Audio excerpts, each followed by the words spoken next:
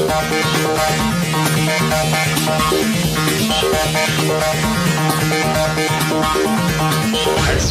conscience is clear. Blaine? His name is Blaine? Oh, that's a major appliance. That's not a name.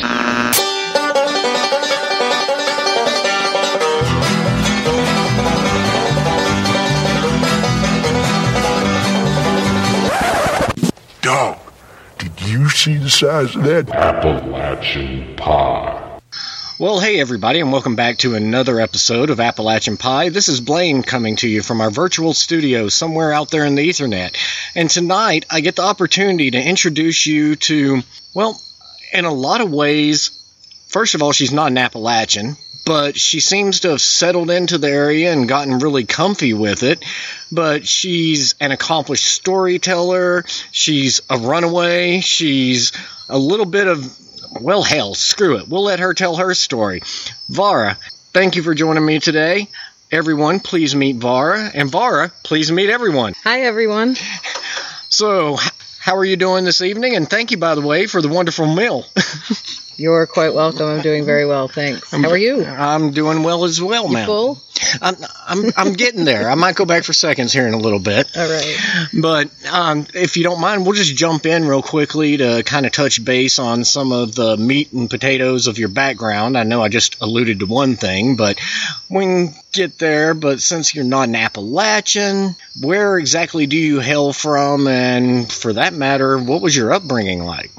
I am what they call a damn Yankee. I was born and raised in New York City, and I came here and I never left. And when was that? Well, actually, that's a lie, because I came here in 2003, and I did go back to New York knowing that I would move back here, and I have been here ever since 2008. Oh, very cool. But growing up in New York, I mean, you're talking like New York City proper, if I'm recalling correctly. You are correct. What part of New York was it? I have lived in the outer boroughs of the Bronx, Brooklyn, and Queens. I've never actually been a Manhattanite, but New Yorker still.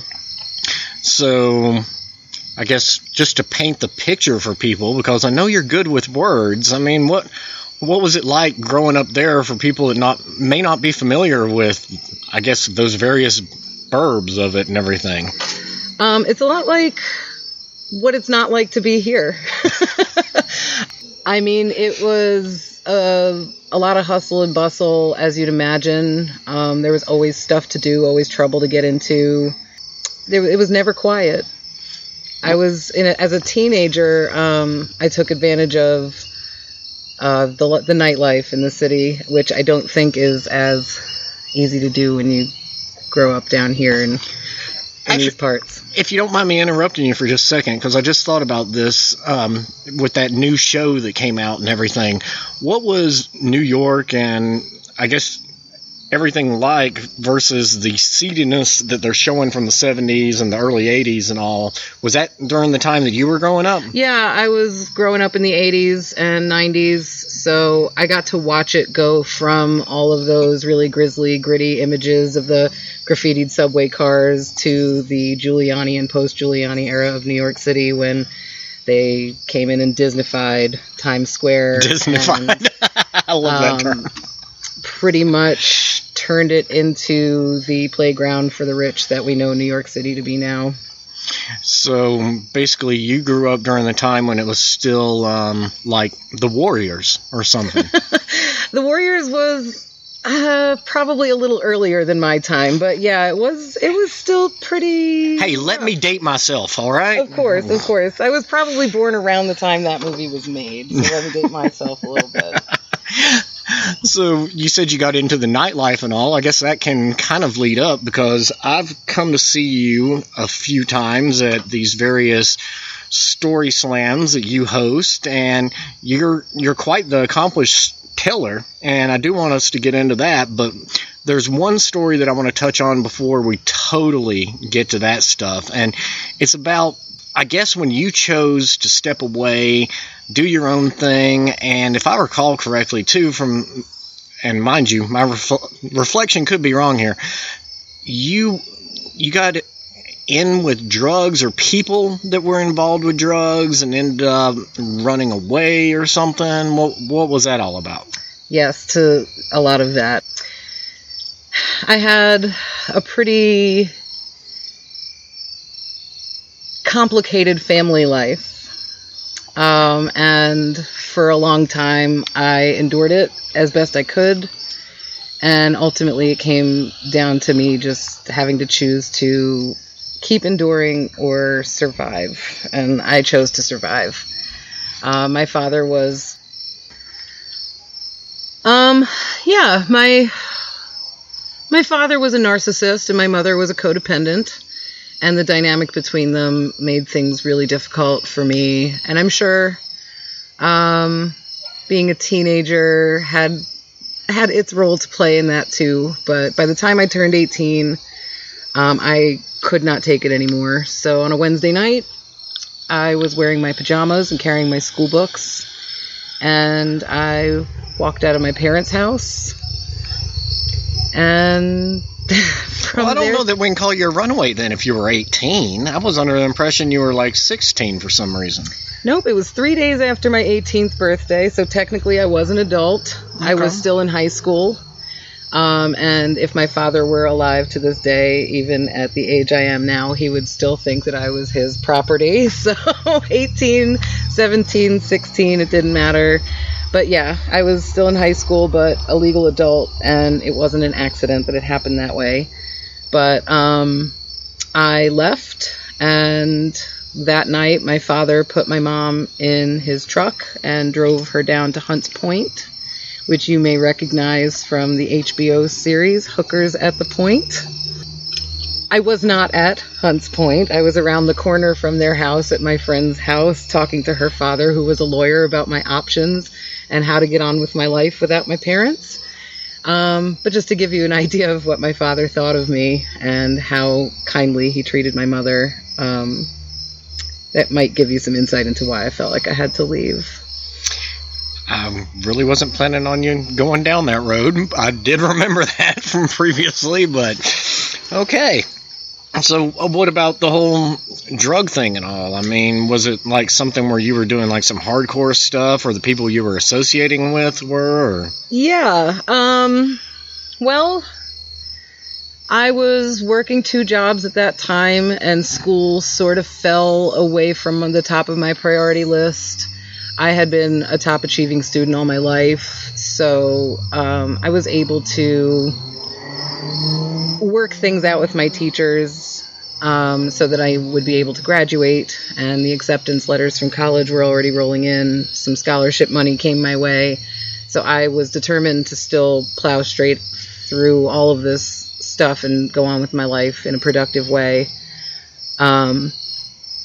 But along the way, having that first taste of freedom and needing to kind of compensate for those feelings of angst and everything else I had been having inside all that time, when I was on my own, I liberally took advantage of my freedoms, and both friends from childhood and new friends, we just all got involved in partying, and some of it was great and some of it was far less than great.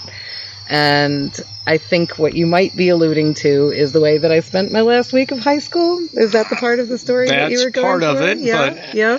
And I don't want you to pussyfoot around it. I'm sure the statute of limitations is well expired, and on top of it, there's no point in using actual names, so, feel free. Sure. So one of the jobs that I was doing at the time was telemarketing. I was selling mortgages on the phone. And I was doing okay at that, but my buddy wasn't. And our boss called us both into the office one day to fire my buddy, and then looked at me and told me, "You're actually doing a pretty good job, but you can't get here without him, right?" And I'm like, "Nope." He said, "So you're fired too." Oh, shit. So what we did was we went down to Harlem and picked up a few pills of ecstasy that were really heavy on the smack side, and from there we kind of went on a bender with those pills. And when those pills were gone, we just went straight for the smack. And we spent the last week, he also was graduating senior. And we spent the last week of high school together snorting heroin in his basement. And one day we were sitting there on his bed petting the suede paint on his wall. And he looked at me and went, Vara, we're junkies. So he was right. So we just kind of shuffled out the door, walked the 6 blocks to school, and decided that that would be probably the best place to be at that time. And yeah. At least you recognized it only a weekend. Only a weekend. Really fortunate. Really, really fortunate, because over the next few months, while I was preparing to leave for college, I watched one of our friends overdose in the back seat of that friend's car, and just a lot of other really dangerous and sometimes fatal things were happening to the people around me. So I consider myself very fortunate that I got out of there when I did, and that I'm here to tell this story now. Right. And, let's just fast forward a little bit, too, because I didn't realize that we'd already been talking for almost 12 minutes and everything. Let's get back to either 2003 or 2008, your choice. What made the Appalachian region, particularly Asheville, something that you felt like you really wanted to be a part of enough that you chose to come here and become a vibrant part of the community?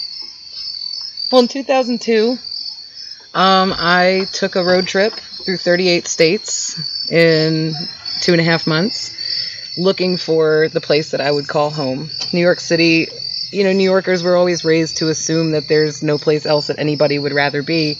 So I always took it for granted that I would graduate from high school and go to school in the city and live this little boho Greenwich Village life. And when that came to pass, it was the last thing I wanted, and I wanted to get out of New York. But being a New Yorker, I didn't know of anywhere else that was worthwhile. So I decided to go traveling, looking for that place. And I visited a friend from high school who had landed in Asheville after leaving AmeriCorps. And driving from Virginia Beach that morning, it was a really long drive across Route 58. And when I got to the Blue Ridge Parkway, it was closed about 40 miles down. So I had to turn around and drive 40 miles back. So by the time I actually made it to I-40, heading west, I had no gas, and I was slap happy and just giddy from being exhausted. And it was pitch black. It was 2:30 in the morning, and I drove over the hill at Old Fort. And even though I couldn't really see anything, I had no idea where I was. It was this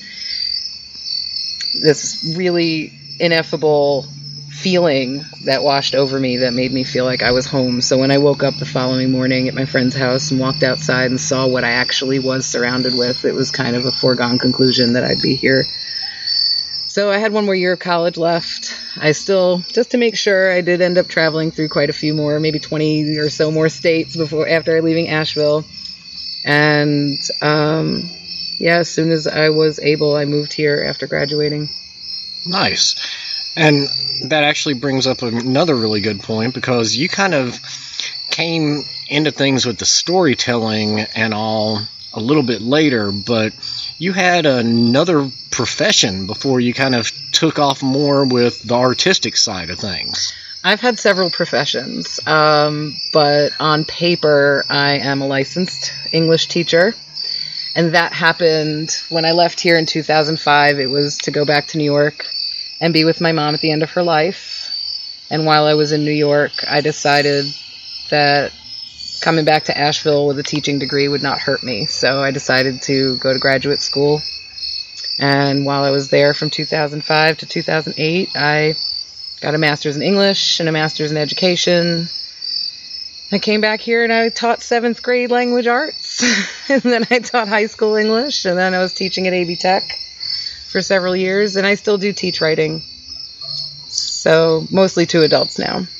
So what's your experience been like dealing with this uncultured, uneducated Hicks then, coming from the big city and your educational background?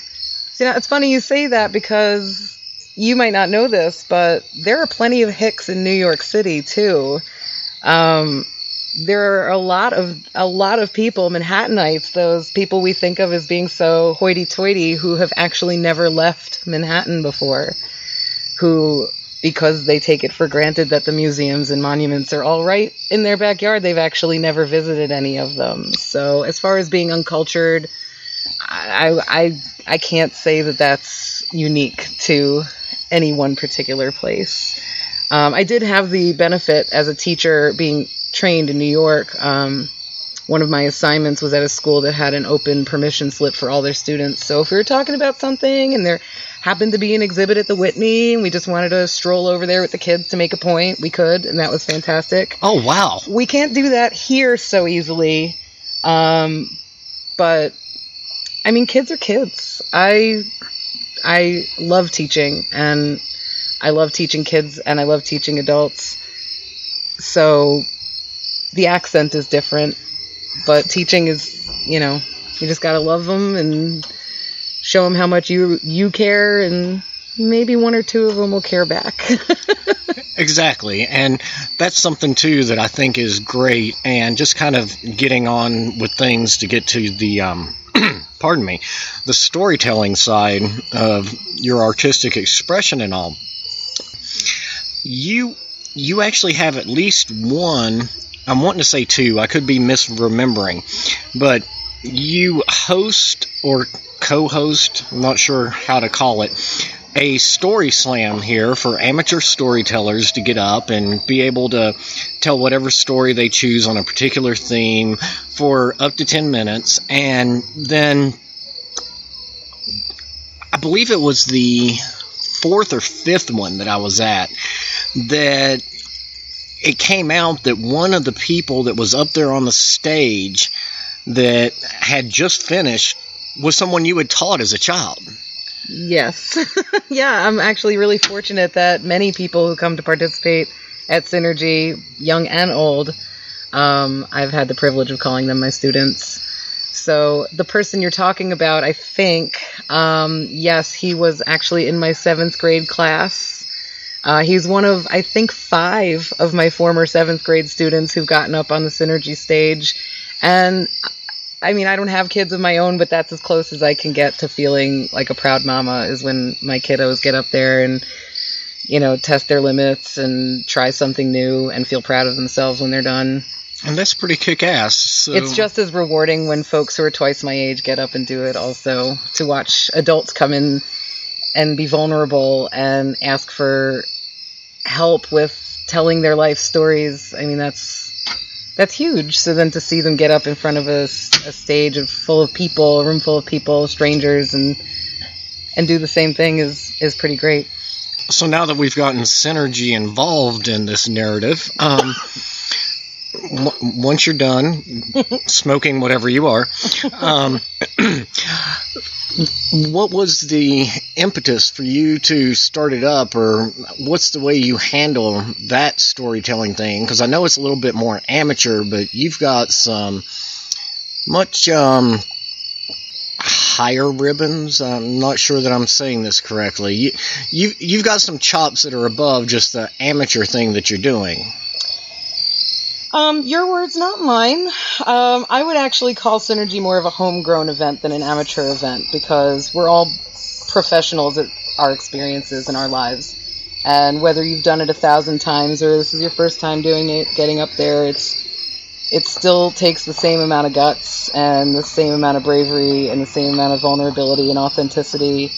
So, the difference between Synergy and maybe a larger event, say like the Moth, is that we encourage people to take any risks they feel comfortable with, and we applaud and we celebrate them no matter what. We don't have a mic linked up to New York City or a podcast or a radio show. None of those things are at stake for folks at Synergy, so we like to make sure that what happens at Synergy stays at Synergy and that they can feel comfortable to express themselves. As far as how I got involved, I don't know if you realize, but Synergy has been around for about 5 or 6 years now. It was started by Finn Crooks. No, I wasn't aware. Another phenomenal storyteller here in Asheville. It was part of her graduate work, I believe, at ETSU in their storytelling program, and she's moved on to other things.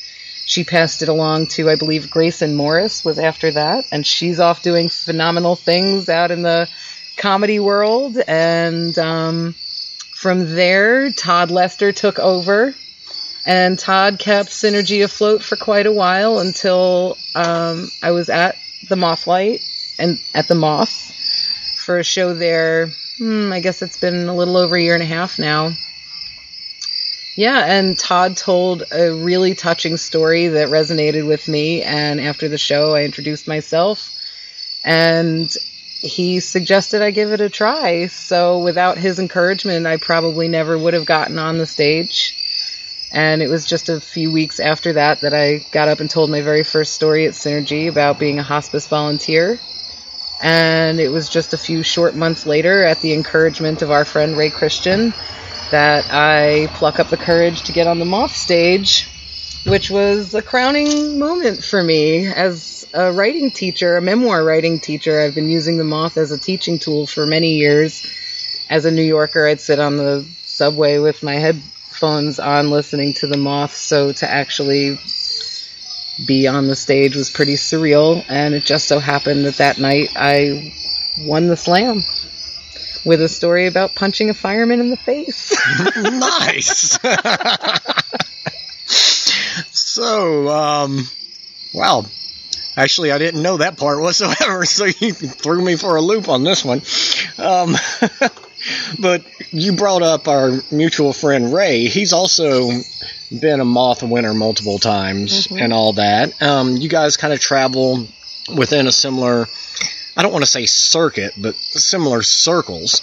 There's also another gentleman that we know who you also have not only performed at, but helped to promote his events and everything, both here in Western North Carolina and Northeast Tennessee, Mr. David Joe Miller. I know that he's been very influential in building the Storytelling Festival out of Jonesboro, Tennessee, but I believe something that you and I touched base on a little bit earlier was the fact that you're actually going to be going there. Is this like your first time there, or? It is. I actually have the privilege of having been chosen as a finalist in the National Story Slam next weekend at the festival. Again, at Ray's encouragement, and of course with David Joe's support. You know, there's really not enough that can be said for having people whom you admire, who do the work that you do, and whose work you respect, and who are just wonderful people who then see something inside of you and believe in you. And I can't tell Ray or David Joe enough just how much I appreciate their support and their believing in me.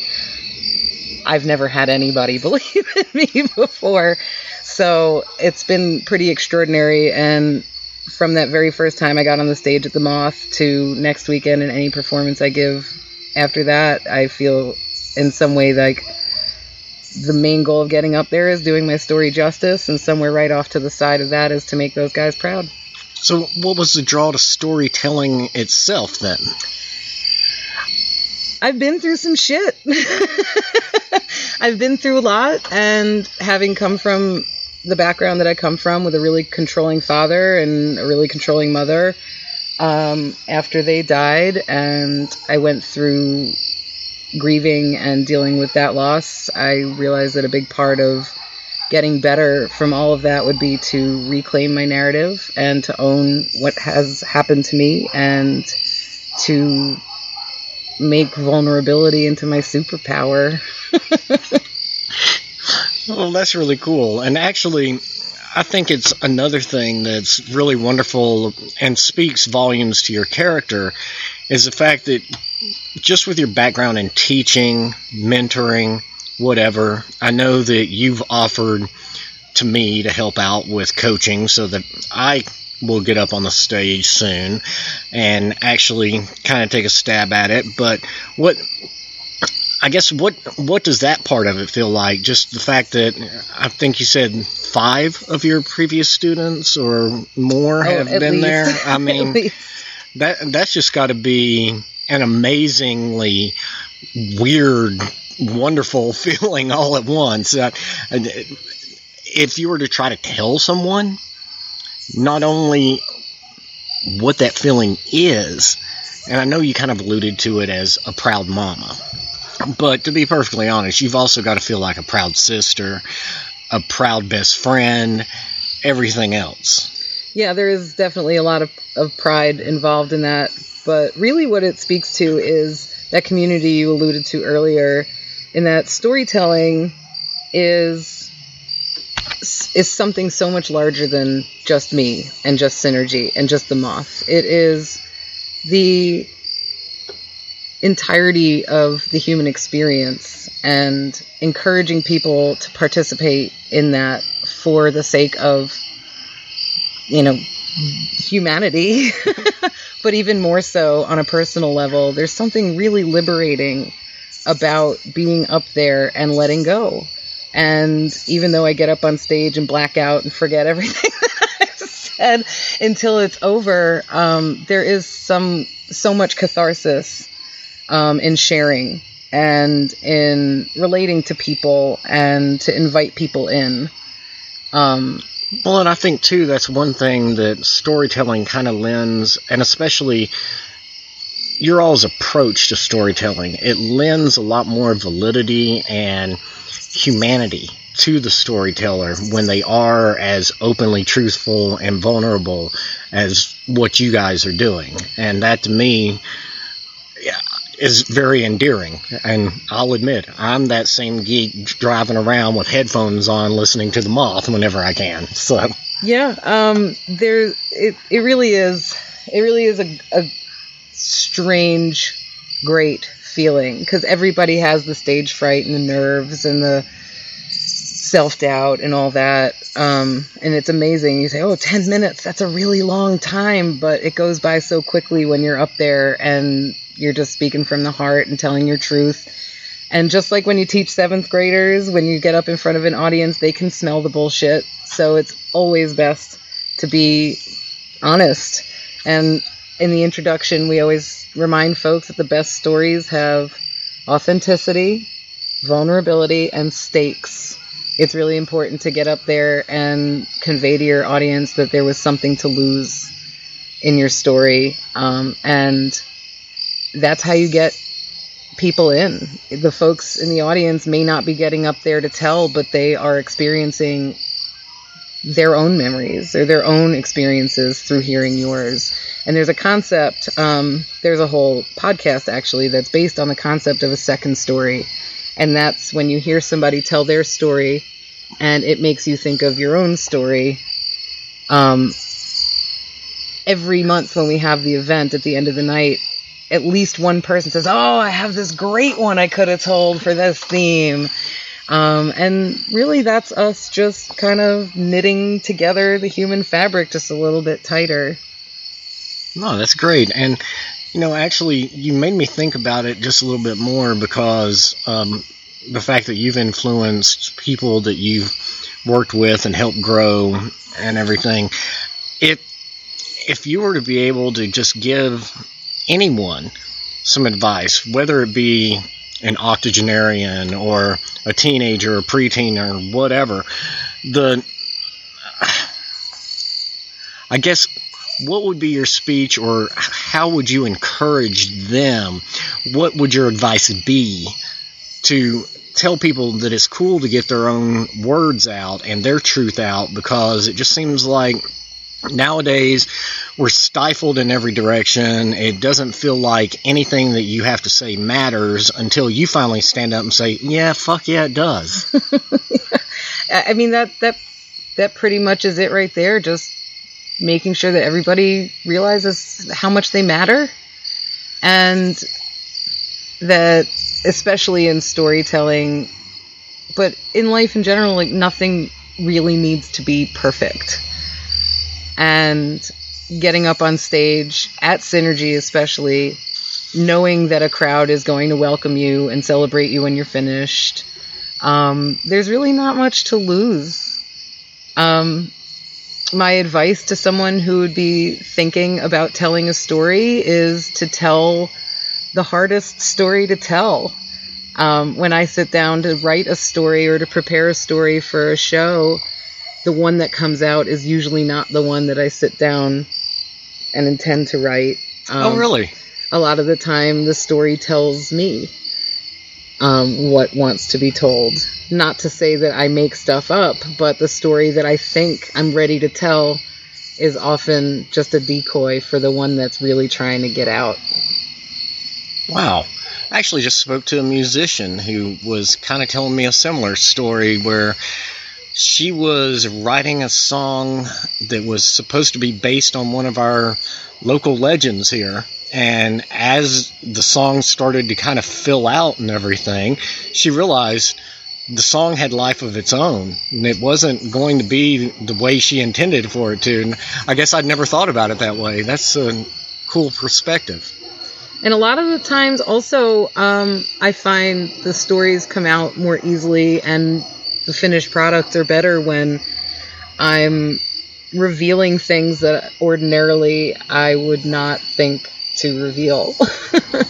So my advice is to just give it a try, tell the hard story, and don't even worry. Because for me, I look at my stories excuse me, and I'm always... She's an Appalachia. It's a black lung, trust me.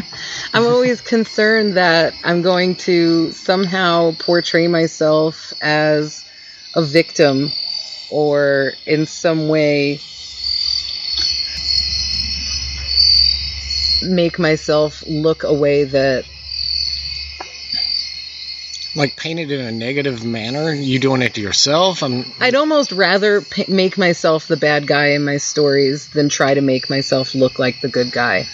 So, for example, the story I'll be telling in Jonesboro next week is about leaving a terminally ill friend on the side of the road.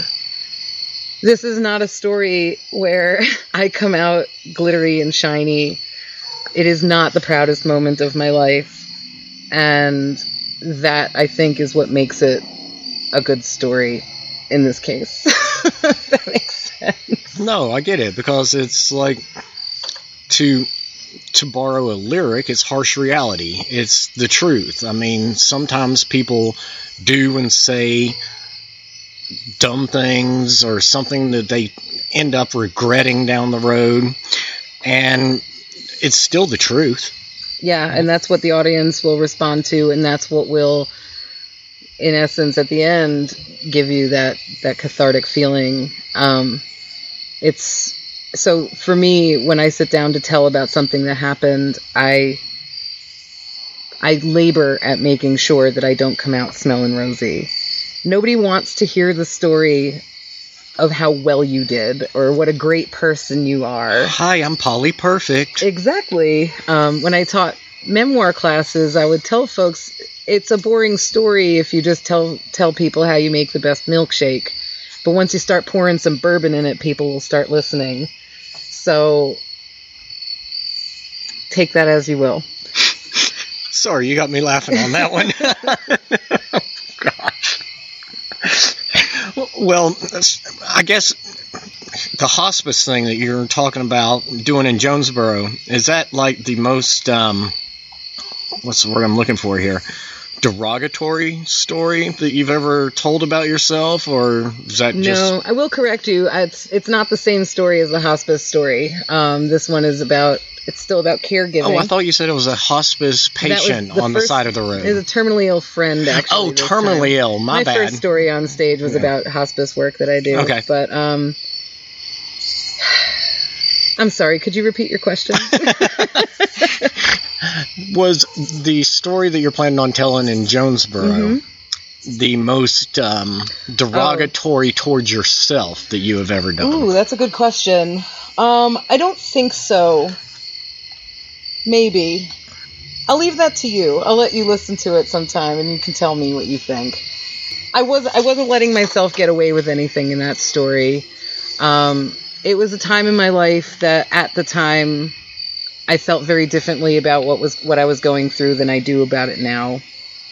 And I wanted to make sure that I was as honest about it in both ways. So setting up the story, it sounds like a love story, which it even wasn't at the time.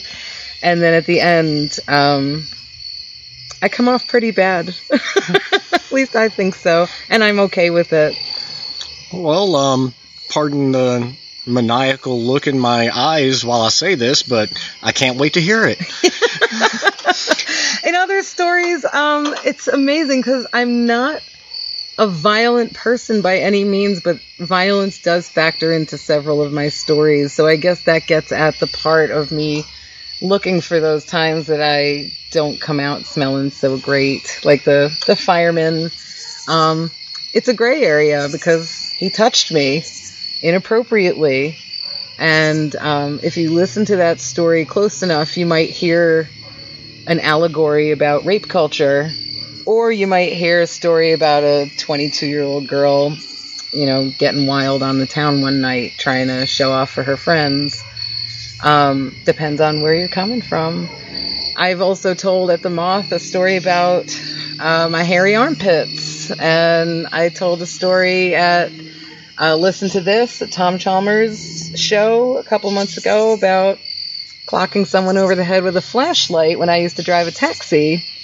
So, there's many facets so now that are revealed in my stories. Well, I was going to say, with all these stories you're alluding to, and I know that we're starting to get a little bit tight on the time and all, where would people not only be able to track down these stories, but if they were to want to get in touch with you or anything else, or just follow your career, what would be the best avenues for them? I actually have a website launching in the next few days, and you will be able to find me at both varacooper.com and exquisitefailures.com. I have a gallery of audio from some past performances. I'll also be keeping a blog there of written stories. Oh, you're keeping all this on the website as well? Yes, I am. Oh, okay. And my contact info, links to Facebook, Instagram, it'll all be on there. Oh, very cool. So we're saying just a couple of days, and by the time this comes out, it'll probably be right in the couple of months time frame. Are there any other big festivals or anything else that you're planning on going into the end of 2017? October is looking pretty exciting, starting off with Jonesboro next week, and then after that we have Synergy. Our theme this month in October will be Void, stories of darkness and dissolution. And then the Moth will also take place in October, as always. And then on October 30th, we're having the inaugural Asheville Moth Grand Slam, which I am really excited to be a part of, with some of Asheville's best storytellers participating that night. It's the kind of show that whoever wins, we all win, because it's going to be great. Very cool. Well, I just wanted to thank you again, not only for joining me, but for several things. One, the fact that you were willing to not only speak to me, but two, the fact that you've offered up to help coach me so that I can feel a little bit more comfortable to hop up on the Synergy stage at some time. I cannot wait to hear your story. But thirdly, and probably most importantly, as a vegetarian, I truly appreciate the fact that you cooked me fried chicken this evening. My pleasure. Well, thank you again, ma'am. It's been my pleasure as well. Thank you, we sir. will catch up in a bit. All right. Bye. Well, I hope everybody enjoyed the conversation that I got to have with Vara and just kind of get a feel for what she was doing down here in Appalachia and everything. And unfortunately, I just may as well tell you this, guys. She and her man, who she lovingly refers to as Old Goat, they unfortunately had to move due to life circumstances off of their spot up on Hound Mountain and have relocated, still kind of in Appalachia, up towards Pennsylvania and everything. But I'm sure that she'll be doing wonderful things up there. We're keeping in touch, and the storytelling event that she's hosted down here for a couple of years is still going strong. You can see me there. I've actually brought a couple of friends that are really interested in starting to tell their own stories. So, yeah, we'll try to keep the dream alive for her and everything. And of course, you can always track me down at appypie14@gmail.com, or look us up on Facebook, give us a thumb in or whatnot. Website, yeah, I'm not at all proficient in dealing with anything like that, but it's out there, and it's a complete joke in my opinion. But if you choose to look it up, it's Appalachian-PI.com. And you can find us rebroadcast now on Saturdays on milehighradio.com. I believe the time slot is 7:30 in the evening for that. And as part of another group of people that I've been able to collaborate with, and now doing some work with some audio dramas and things like that, I'm part of the TFAU Union. If you ever choose to look it up, is hashtag TFAUnion. TFAUNION. And yeah, we'll catch you in a little bit. Take care. We do love you. Bye.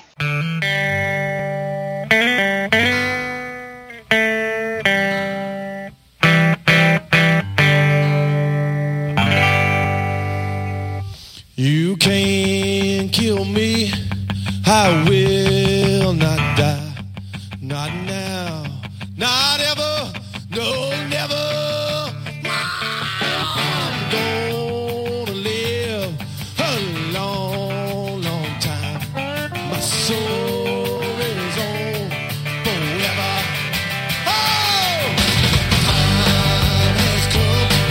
We will not wait. We storm the gates at dawn. But now we're here.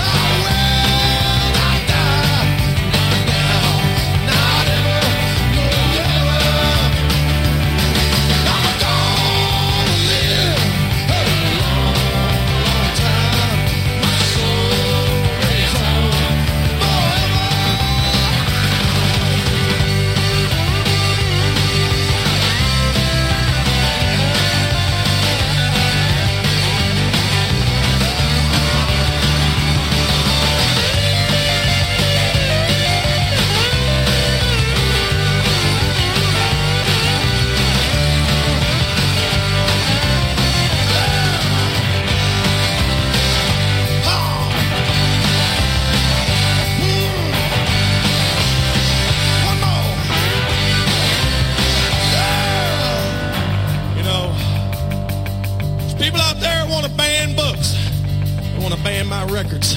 They won't tell me when I can drink and what I can drink. They want to ban drugs and sex and everything. People want to have a lot of rules. A lot of rules and regulations. But listen up, Mr. Rules and Regulations. I ain't gonna obey it! What's up, man? I ain't gonna do what you say. Oh, you can put me in jail. You can kill me. You can execute me. But you can't kill rock and roll, man. I'll tell you another damn thing. I ain't eating no more fucking McDonald's either. I ain't gonna eat it no more. I ain't gonna eat it because it don't taste good. You know what? McDonald's, you kiss my butt! McDonald's, kiss my butt. It's a great big hairy bud. Got a dingleberry hanging off my butt. McDonald's, kiss my ass. You know, people say, Mojo, you're always complaining about everything. Why don't you vote in the election? Why don't you become involved in the electoral process? Oh, yeah. Vote for Clinton, Mojo. It's going to make everything nice and new and neat. We got one fool, just as big a fool as the other fool. Ain't nothing changed. Same fools riding around in the black cars. We still riding around on the subway. Riding around in the bus. We riding around in a 1978, 1978 El Torino or some damn thing. Leaking oil. We ain't got no money. Gotta pay taxes. Everything's screwed up. I ain't gonna take it no more. I'm gonna start an armed insurrection. I'm gonna go to Hills, West Virginia, and I'm gonna liberate some guns from a National Guard armory. And I'm gonna start an armed revolt because at some time in the course of human events it becomes necessary to disassociate yourself the ties that bind. I wanna break them ties. I wanna bust them up. So there I am standing around a campfire in the hills of West Virginia. And the flames are shooting up high. And I happen to be the head of the Armed Insurrection, the Rebel Alliance. And I'm going to sing our brand new national anthem that goes something like this. You can't kill me. I will not die. Not now. Not ever. No, never. Wow. I'm going to live a long, long time. My soul is on.